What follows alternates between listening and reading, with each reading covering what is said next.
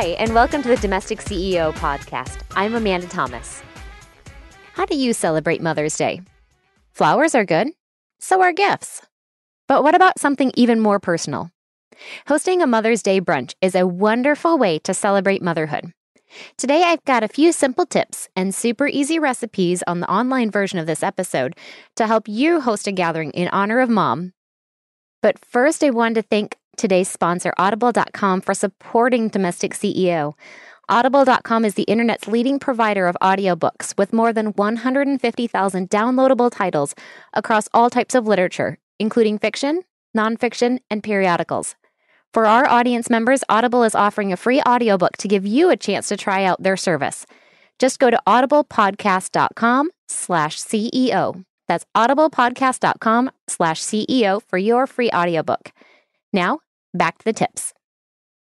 Tip number 1, decide who to invite. Before you do anything, decide how many people you can accommodate and how you're going to invite them. A simple phone call or email would be enough, but if you want to get a little fancier, try using evite.com.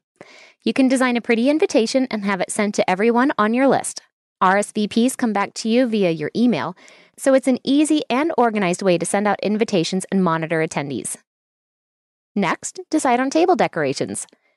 Believe it or not, you can create an appealing table without going through a lot of expense or time decorating. Layering is the trick here.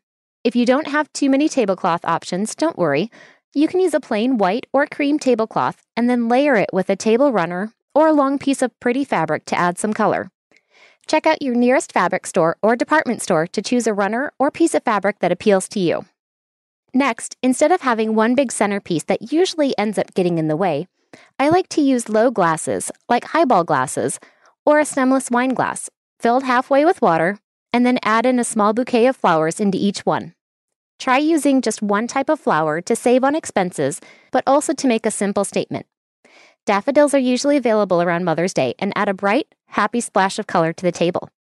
Generally, an odd number of little vases running down the center of a table at intervals looks simple, clean, and classy. Don't forget to look in your garden or yard for free flowers to use in your vases. Next, decide on the food you're going to serve. I've always felt that brunch is one of the easiest meals to host. So many food items can be made in advance, from casseroles to soufflés. You can serve delicious foods without having to slave over a hot griddle of pancakes or a pan of scrambled eggs while guests are arriving.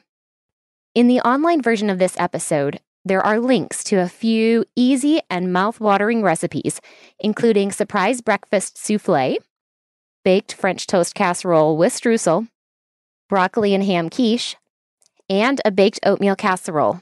All of these are fantastic to serve for a Mother's Day brunch and can be made in advance, so you have little prep work to do on that day.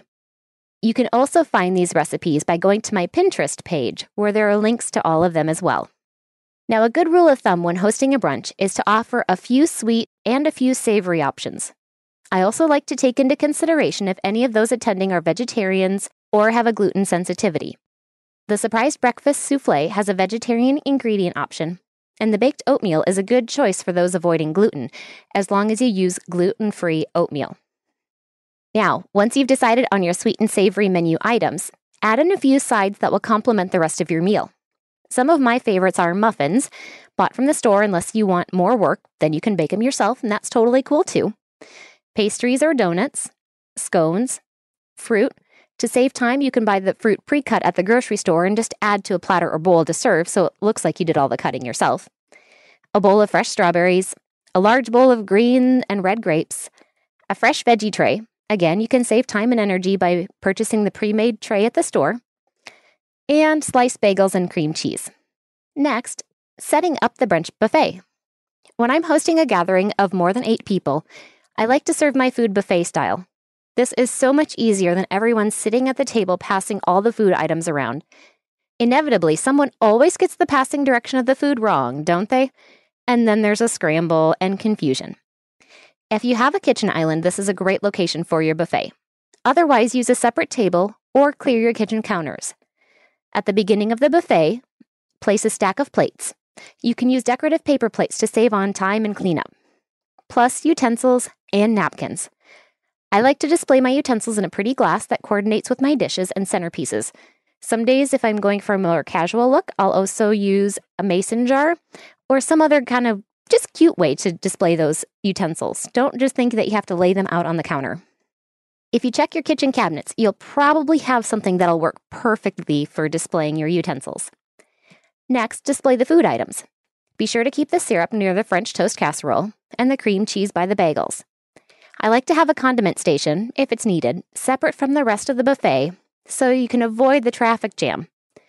This is where I'll keep ketchup, hot sauce, salt and pepper, etc. All those items that guests may or may not use. Next, set up a beverage station. Offering a self-serve beverage station at a brunch is really the way to go. If you have the space, set up this station away from the main food area. A good list of beverages to offer are coffee with cream and sugar and other sweetener options, ice water or bottled water, iced tea, orange juice, or other fruit juices. I like to offer a special drink when hosting a brunch.